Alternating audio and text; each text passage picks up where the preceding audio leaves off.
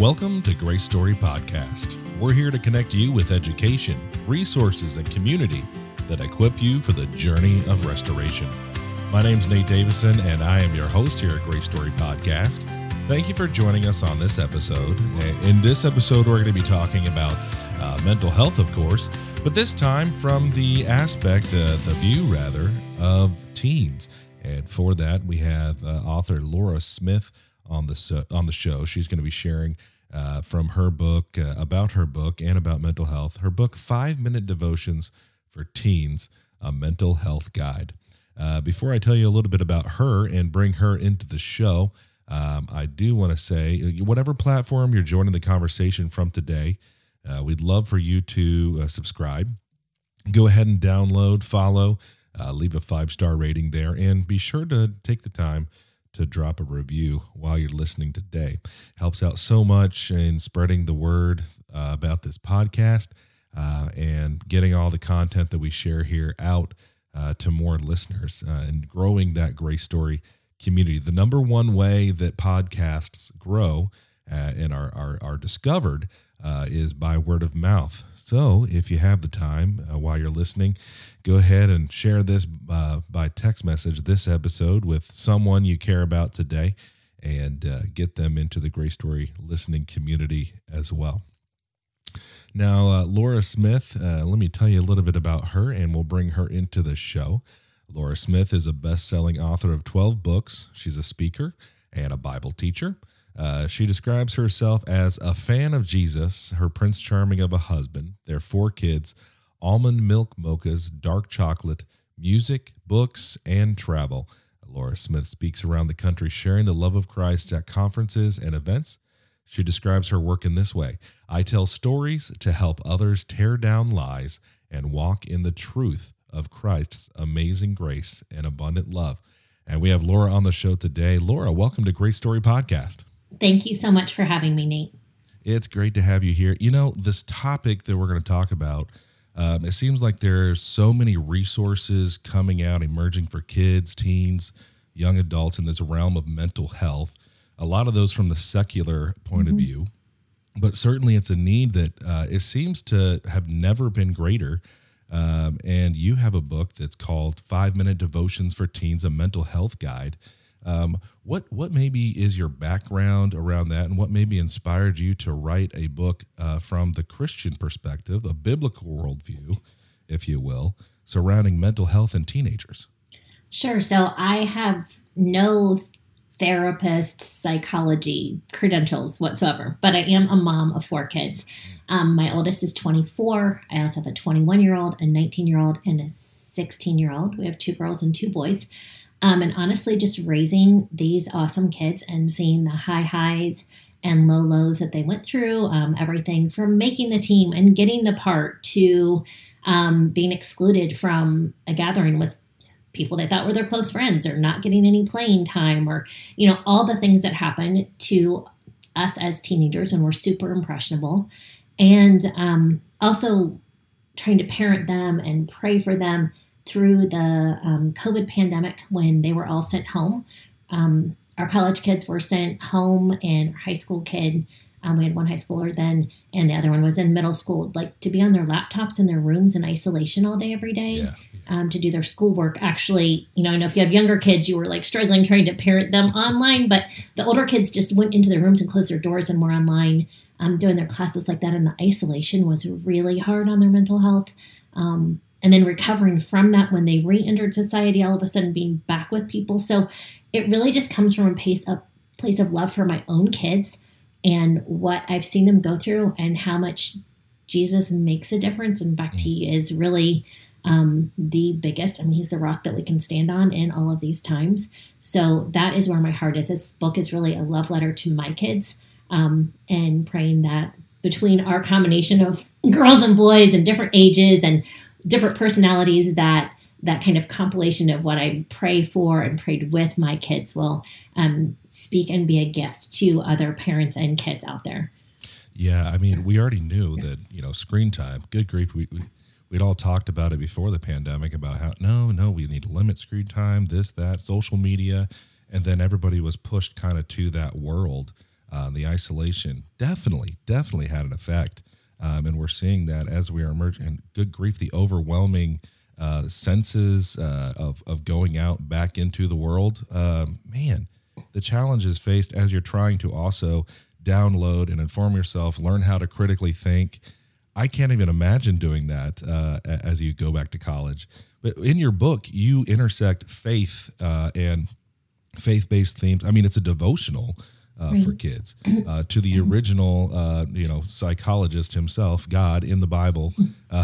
So with that crucial topic, especially for teens, how did you approach blending faith and mental health in your book? Because I'll say there are critics that would say, take the secular and put it over here with mental health, and Bible is Bible. And if you try to put them together, that theme. How did you go about weaving those together carefully? So it's so interesting to me. It took zero effort to weave them together because let's be honest, Jesus cares so much about our mental health. I mean, he created us in his image. The Bible tells us to renew our minds. The Bible tells us to focus on things that are true and good and lovely. We see people with mental health struggles in the Bible, like Elijah is suicidal. And what does God do? He comes in and cares for him immediately. So I think caring for your mental health is super biblical. I don't know how people can separate it, to be honest. When I started doing research on mental health, and I've had my own mental health journey as well. I go see a counselor. And when I've done the research on mental health and I started working on this book and other projects, it was so cool to see like the top suggestions from mental health experts. They're all biblical. I'm like, oh, well, that of course makes sense because God created us and he wants goodness for us. Jesus said he came to give us a full life and abundant life. So of course, the things that God instructs us to do and sets us up to do would help us have this full abundant life, which is one where our mental health is more steady. So it was actually not hard at all to weave these things together. It was just like, oh, yeah. So all these things that mental health professionals are telling us to do, and we can go into those in detail if you'd like are things that God tells us to do. So I think that's so cool. Let's camp out there because let's go down that road. What were some of those things that you discovered as you were going through the research, specifically resonating with, how to get this to resonate with teenagers? Sure. So one of the big things mental health professionals will suggest is that you have community, that you have people you can count on and depend on and talk to, who will be there for you, who understand you, who you can process life with. God created community on day 6 in the garden when he created Eve because he didn't want Adam to be alone. He said it's not good for man to be alone. So God created community from the get-go. Actually, he was in community, Father, Son, and Holy Spirit, before he even started creating the earth. We see in Hebrews that we're supposed to stir one another on to love and good works. And I believe it's Matthew 18 that says, where 2 or more are gathered in my name. So community is so biblical, and God kept giving people all the time. Like he let Noah's whole family come on the ark with them, right? Like he gave Naomi and Ruth each other. Like God kept giving people community. That's what he wants for us. And that's what mental health professionals say we should have. So that made sense. And teens need community. Like that's important to them too. So they don't isolate and try to do it on their own. I feel like the tendency, and, trying to go back through my own teen journey, the tendency is to isolate because your community can be hard. For sure. You're working with some unknowns. You can't control other people, but also you're learning, I can't control other people. I can only control myself. Right. Which my mom was saying since I was like 5, but it didn't set in until 35. But yeah, the community aspect with that. I think sometimes as you were talking there, I was thinking sometimes God keeps giving us people in our life and community, and we might push them away. It's like, why am I alone? Why am I lonely? And it's really up to us to reach out and join community because there are opportunities with that. What are some of those other items you had besides community that you were looking at? Sure. Giving thanks. Gratitude is a big mental health tip that any mental health professional will tell you is important for your mental health, because when we are practicing gratitude, we cannot be experiencing anxiety or spiraling thoughts at the same time. Our brains, God literally created our brains. This is a scientific fact that we can't do both at the same time. We can't be worrying and giving thanks at the same time, which thank you, Jesus, for that. And then how many times in the Bible does it say to give thanks, to praise the Lord, to give thanks in all things, right? So practicing gratitude, whether that's your gratitude list or just like when you wake up each morning or before you go to bed each night, thanking God for one thing, is really good for our mental health because it helps us remember that we do have goodness in our life. Even when things are hard, there is still good in our lives, and it helps our brain stop from that spiraling and switches it back to a healthy place so we can get out of some of the darker or deeper thought spirals that can happen. So gratitude is one. Getting outside is a big mental health tip. And of course, God created creation, so it makes sense when we're out in it that it's good for our mental health. Being creative is a huge one, which God is the original creator, and he made us in his image, meaning we are creators as well. And doing anything creative, from writing a poem to creating new code to coming up with a cute outfit, is good for our mental health. Helping others, I mean, we're supposed to love our neighbors as ourselves, is a biblical command. And also, when we help others, it's great for our mental health. Mental health professionals always say that because it gets us out of our stuff and actually shows us that others have needs. It gives us value and importance. So those are just some of them that come to top of mind right away, but you can go on and on and on. Like, of course, God created us for goodness. So these things line up. They're not combating each other. They're actually, mental health professionals are actually just catching up to biblical truth. Well, I'm actually taking notes over here because it's so good. Because I think when even going outside, I mean, from the beginning of time, God and Adam would just take walks. Yeah, they would so just take sweet. walks in the garden, being creative. And it's not bad just to have a list. I mean, it seems like, well, I should be, able to spontaneously find these things in my life and reframe. No, write down a list, have a plan. Yeah. Before you go to bed, when you wake up, because my goodness, every day it seems like something that's just, okay, yeah, I get you. This is the day that the Lord has made. I will rejoice, blah, blah, blah. But I really don't want to go to work today. But I heard an illustration of somebody who was like, hey, if someone were to give you $1 million, would you be happy? I said, oh, yeah. Would you be happy for a week, for a month? Yeah, I'd be happy for a while. And they said, if they said you could have $1 million but not wake up tomorrow morning, would you still do it? They said, no. I want to wake up tomorrow morning. They said, how much more valuable then is just waking up? It's a gift every morning. For sure. And maybe just write that down. This is the day. I'm going to do something with it. I love that. So as you're going through these and you're trying to make them resonate with teens, how did you cross that over? Because I feel like even 5 minutes it's tough to get me to focus, let alone a teenager. So how did you go like, hey, we're going to get these kids, these teenagers, young adults, to focus on this 5-minute devotional? And how did you make it actually resonate with a teenager and what they're going through? And they may feel like, I'm the only one. This is it. This is terrible, and life is not worth going on. Those thoughts do cross their mind. For sure. How'd you make it resonate with them? So one, I just tried to make it really practical with real life examples of what a teen is going through. 2, I tried to make it really accessible. 5 minutes, anybody has 5 minutes, right? And it's just, it's really, probably most of them take more like 3, but there's a verse at the top. So they're getting biblical truth no matter what. And we know that the truth will set us free. So to have that biblical truth as the header of each page, they're getting some biblical truth in them.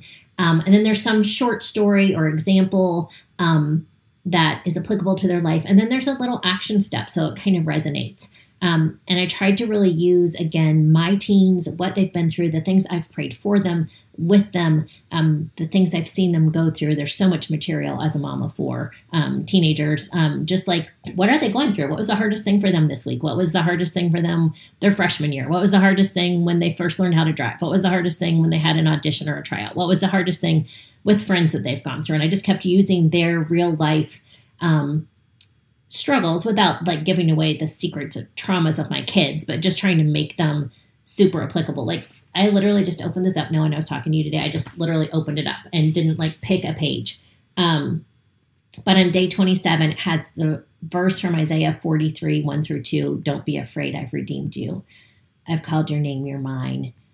When you're in over your head, I'll be there with you. When you're in rough waters, you will not go down. When you're between a rock and a hard place, it won't be a dead end. So if they just read the verse, like, praise Jesus, I hope that makes a difference to someone. But then the very first sentence is, there are days when you'll feel like you're in over your head, when you're drowning or stuck. Okay, so kids are like, okay, like, this person gets me. Like, I am having those days. Like, I feel this. And the next line says, but God says, don't be afraid. Why? And then it goes on. So I think just making it super applicable, like acknowledging stuff is hard. Not glossing it over and not doing the, oh, you'll be fine, or just pray your way through it. Or, the Bible says don't be anxious, so don't be. I think instead just like acknowledging like life is hard. There are problems. And trying to like literally just like you would talk to someone you love. Like I would talk to my teen and be like, okay, I know this is hard. And yet we also know this is true. Well, with that, I mean, if you don't have 5 minutes, you may want to take stock of your life and be like, ooh, we need to back that up. That's something you could do right there for mental health, for sure. But I mean, there's people are driving to school. Even if your kid is taking the bus, this is something where they can pull it out, take a look. There may be some peer pressure there, but encourage them. There's opportunities for that. It's on audiobook too. So the listen, is helpful for 5 minutes. Right, exactly. Yeah. No, that's great. And because, teens, there's preferences among teens just like there are adults. Surprise, right. They're not robots. They have their own emerging needs and wants and desires. So with that, you already touched on it a little bit as a conversation starter for moms and dads. And let's go down that road a little bit, as this is a tool, one tool that they can have. Mm-hmm. What are some other tools that have been helpful for you along with this book that you've created to make that connection with your kids, open the portal there to talk to them about not only mental health issues, but faith and everything else involved there? I think one thing is just being available for our kids. And I know in our culture, there's a lot going on and people are busy and people are working and their kids have activities. But I try to personally schedule some of my time for when I know they're coming or going. So like if I know I need to do some meal prep, but one of my kids is going to get home at 3:15, obviously it's not time to make dinner. But if I can chop vegetables like when they're coming home and just be in the kitchen as they're coming home, then I am more accessible to their comings and goings, which is conversation starters. And I know that not everyone's schedule is flexible. I work out of my house, so I can do that. But think about your own schedule and your kids' own schedule and where you can be accessible to them. If that's carpooling them places and that's when you're accessible in the car together, find places you can be accessible. Then I think ask really good questions. Don't just ask, how was your day? Ask, is there anything that you're feeling overwhelmed by right now? If you know that they have a coach that drives them crazy, just, even how was the coach today? Were they in a good mood or a bad mood? Like if you know things that are their hot buttons, or if a class is super hard for them, like how was it today? Like, did you guys do something really hard? Like, do you need help with it? Do you need a tutor? Just know your kid, know what their hot buttons are. I think also like inviting them into these things that we know are good for them. Like if we know getting outside is good for them, like say, hey, do you want to go on a walk around the neighborhood? If we know that helping others is good for them, say, hey, can you help me set the table? Can you watch your little brother for 15 minutes while I take a shower? It might seem like an imposition to them, but it will actually help their mental health to do that. If you know being creative is good for them, then be like, hey, can you help? You want to help me make cookies? Like we can all make cards for grandma. I know it seems silly to color them, but she actually really loves it if you draw something, I think there's just so many opportunities to engage our teens and use these things. I think also what we model for them as far as praying and reading the Bible, I think praying for our kids is the most important thing we can do, to be honest. And again, like I go into my kids' rooms every night and pray for them, even my big kids that still live at home. And there are nights when they are just like not really paying attention to me and like getting out their clothes for the next day, but I can still pray those words out loud in their presence. And there are other days when they literally bow their head and want my hand on them to pray for them.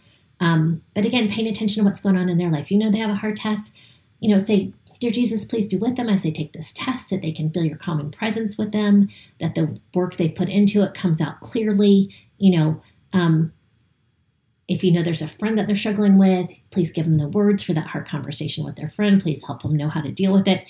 And that models prayer for them to show them how easy it is to just talk to Jesus about what's going on in their lives, and that Jesus cares about that stuff. Like, they don't have to just pray for like world peace and ending hunger. They can pray for their very specific needs. I think when we model that for them. Yeah, with that, as I'm listening to you and I'm hearing the modeling aspect, the modeling side of it, man, that requires, parenting is already so much work, but you have to allow time to work on yourself too, so you can model appropriately. For sure. Absolutely. And know that you're not going to get it right all the time. And you may not have gotten it right all the way up until this point, but being a spiritual leader in your home, when it falls to you to do that, requires that you actually have a deep relationship with your Heavenly Father. Yeah. And if you haven't gotten it right to this point, start. Yeah, it's a new day, fresh start.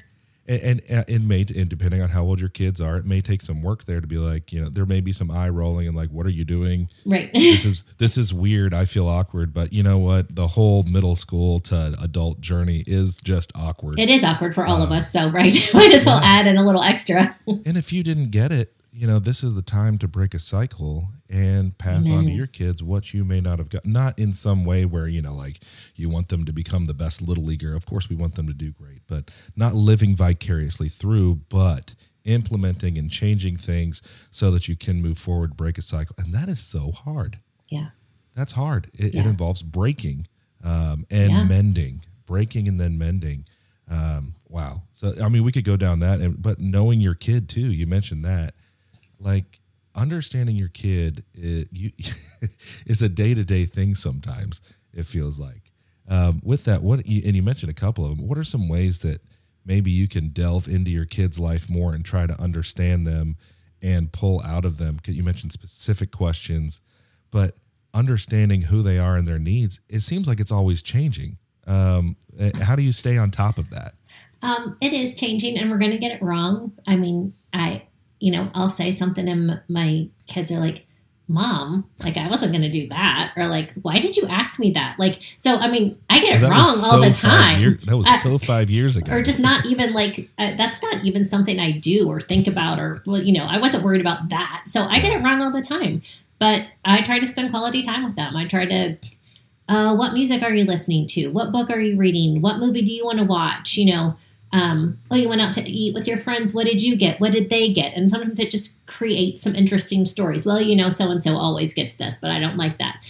Just anything. Just ask, the kind of questions you would ask your friends.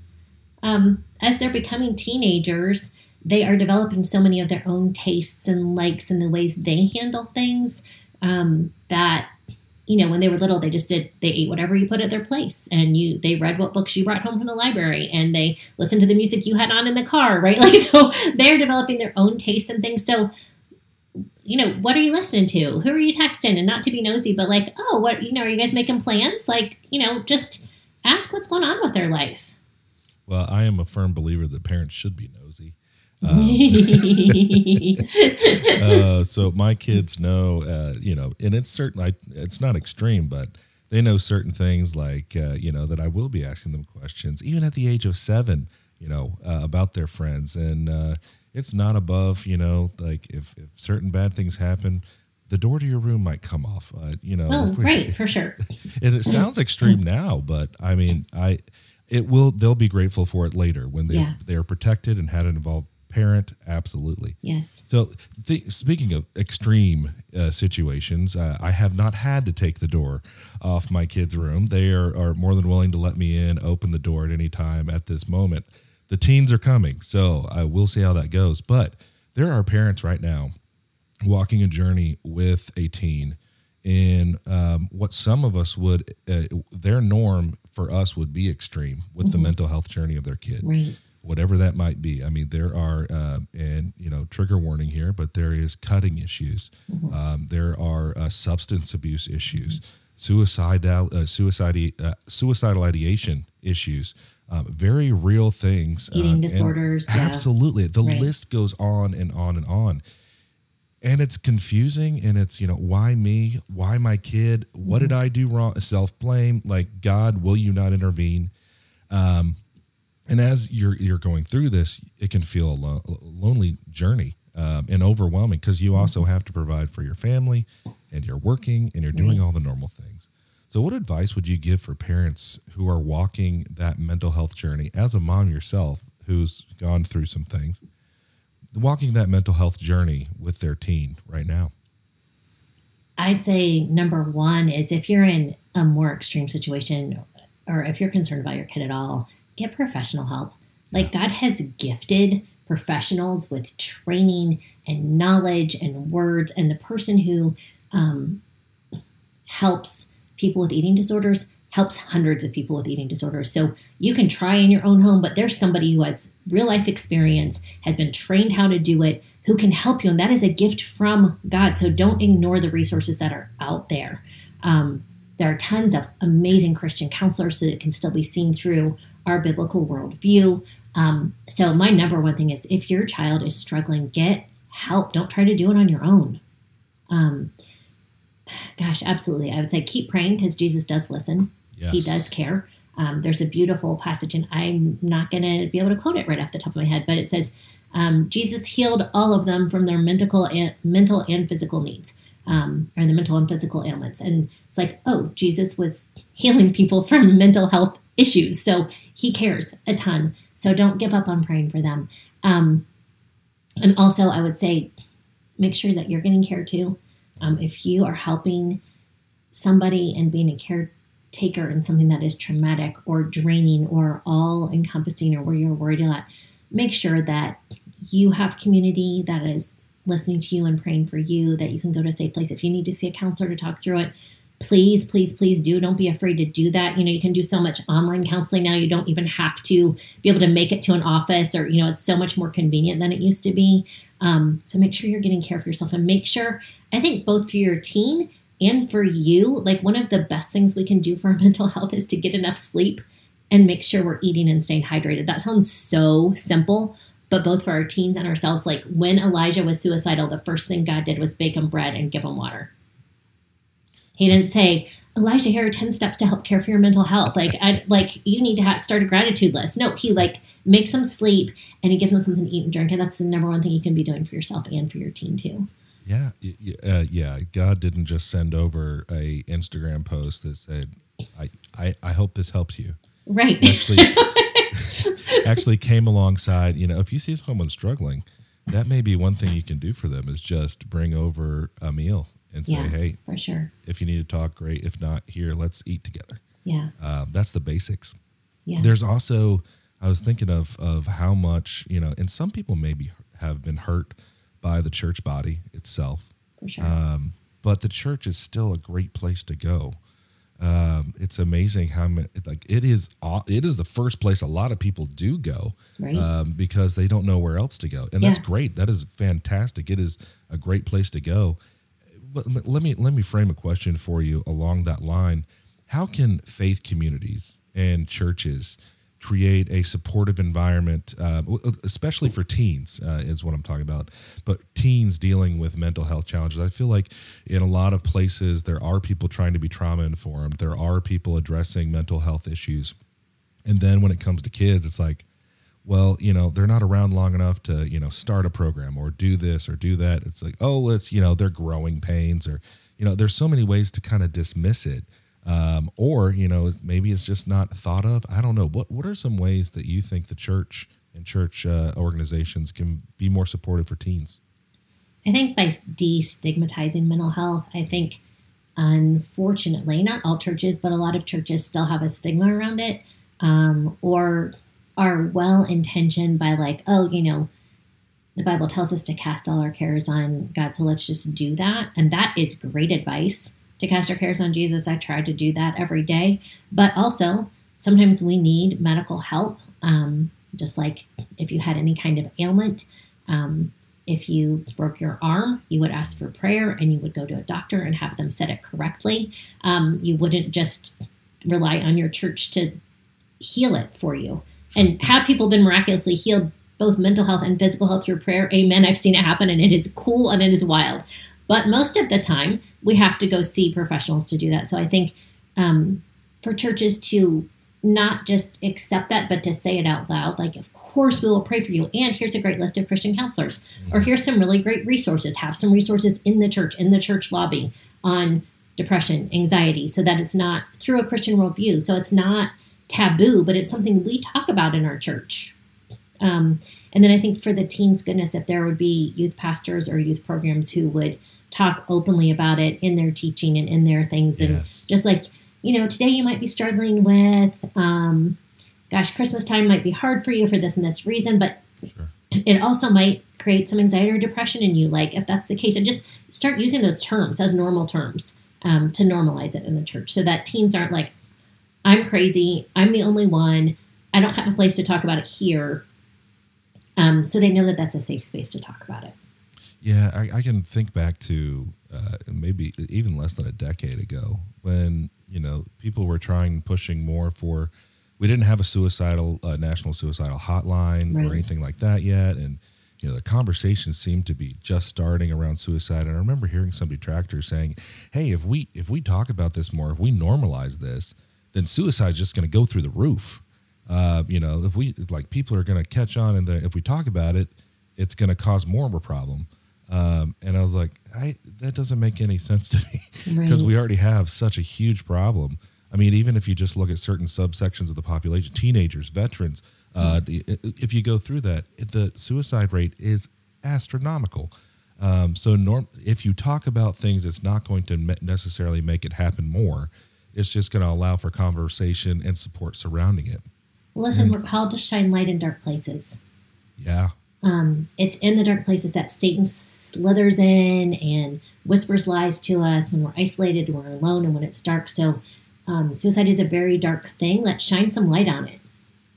Say, this is a problem. Jesus cares about it. He wants to help you. You're not alone. Like, if we don't talk about it, we're just letting the dark stay dark. And I don't think we're supposed to do that. Yeah, no, there's no healing in hiding. None. So even though that may feel comforting in the moment. And on that note, I do think it's important for parents or church leaders to recognize that you may only get one chance whenever an individual, not to make it so that you feel some level of emergency, but maybe urgency.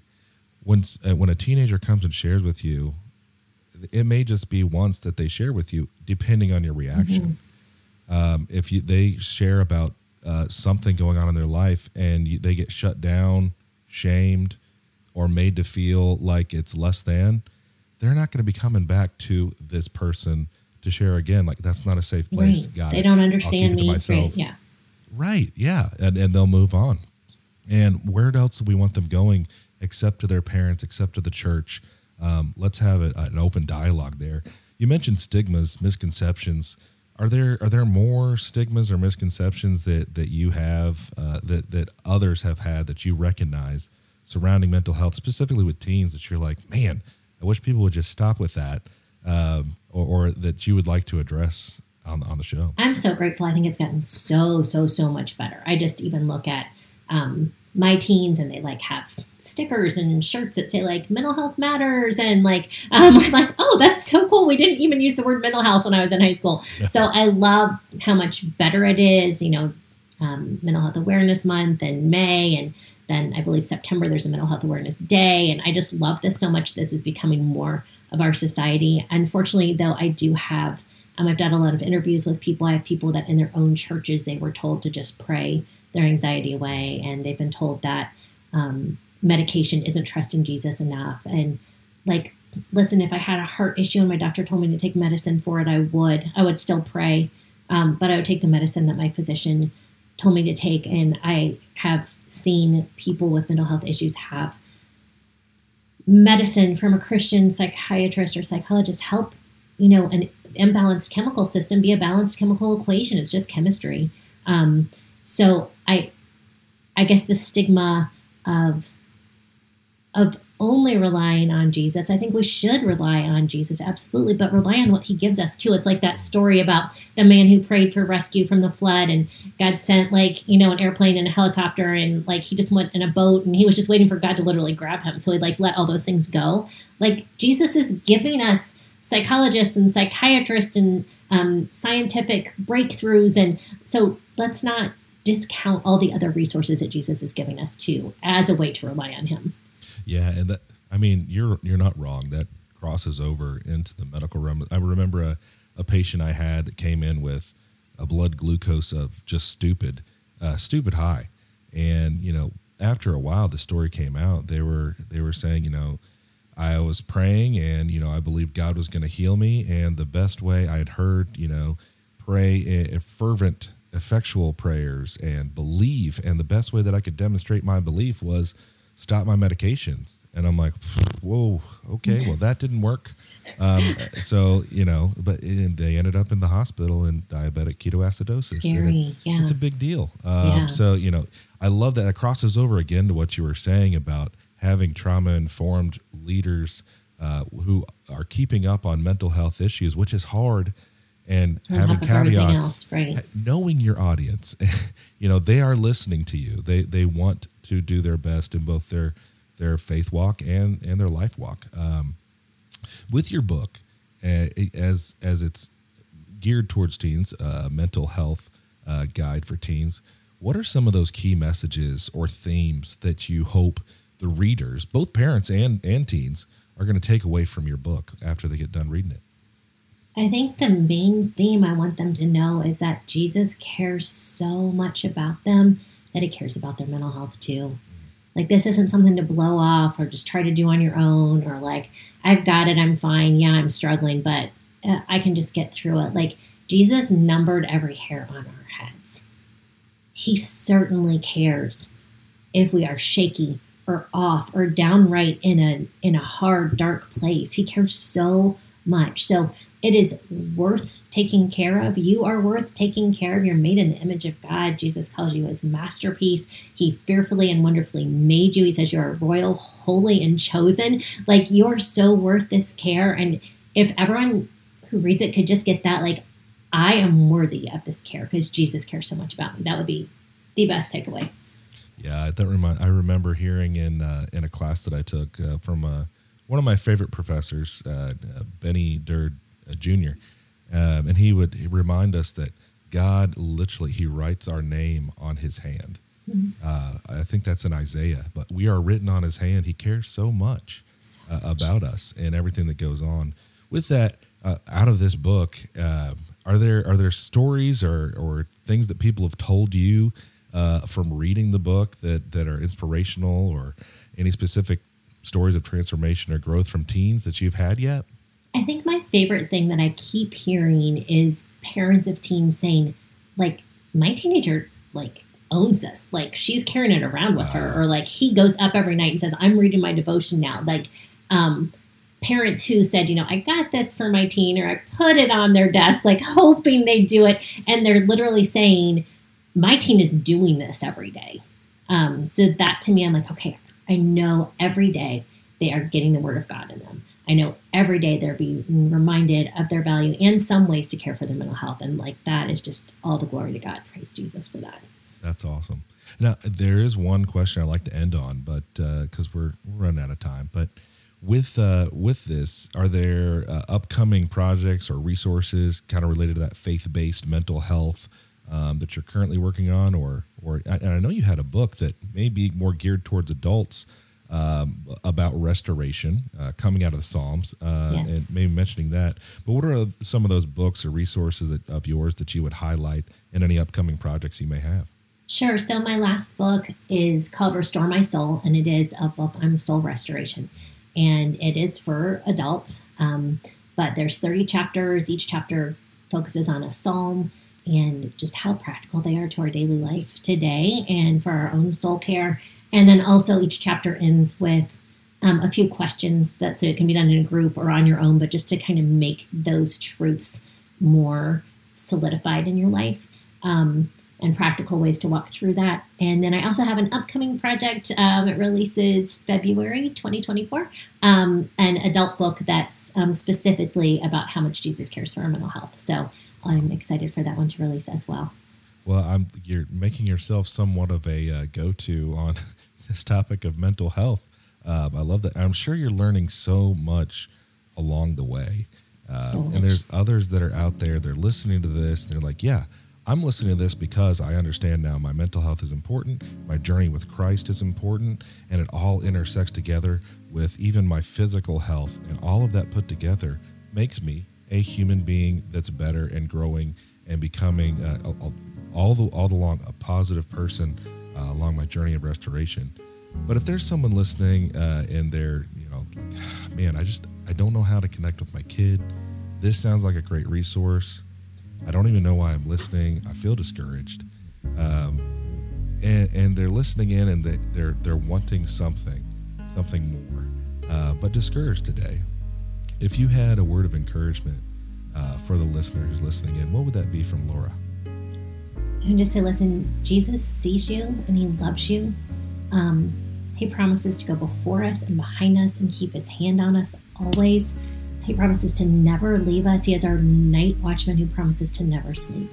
So if you feel like you have messed everything up, if you feel like you don't know where to start, if you feel like you've taken 100 steps and none of them have gotten you forward, if you are in your own mental health scare or someone you love, like, Jesus cares so much about you and he is with you. His hand is on you in this, and he just wants goodness for you. So it's not too late. You haven't screwed everything up. He is right there with you and he loves you and he only wants the best for you. So lean into him. Beautiful. And Laura, thank you for taking the time today. Thank you for coming on Grace Story Podcast and providing this resource along with others. And the one that you're working on too, we'll be praying for you. Thank you so much for what you're doing to reach out and do more for the body of Christ. Thank you so much for having me on. It's been a blessing. And for you that are listening, we appreciate you listening in today. We'll be back in 2 weeks, of course. But if you're listening on Apple Podcasts, on that app, give us a follow, tap a 5-star rating, and drop a review. If you're listening on Spotify, give us a follow there and hit the notification bell to never miss an episode. Like I say every time, there's no us without you. So continue on your journey of restoration. Get engaged, and we'll see you in 2 weeks for another episode. We'll be praying for you.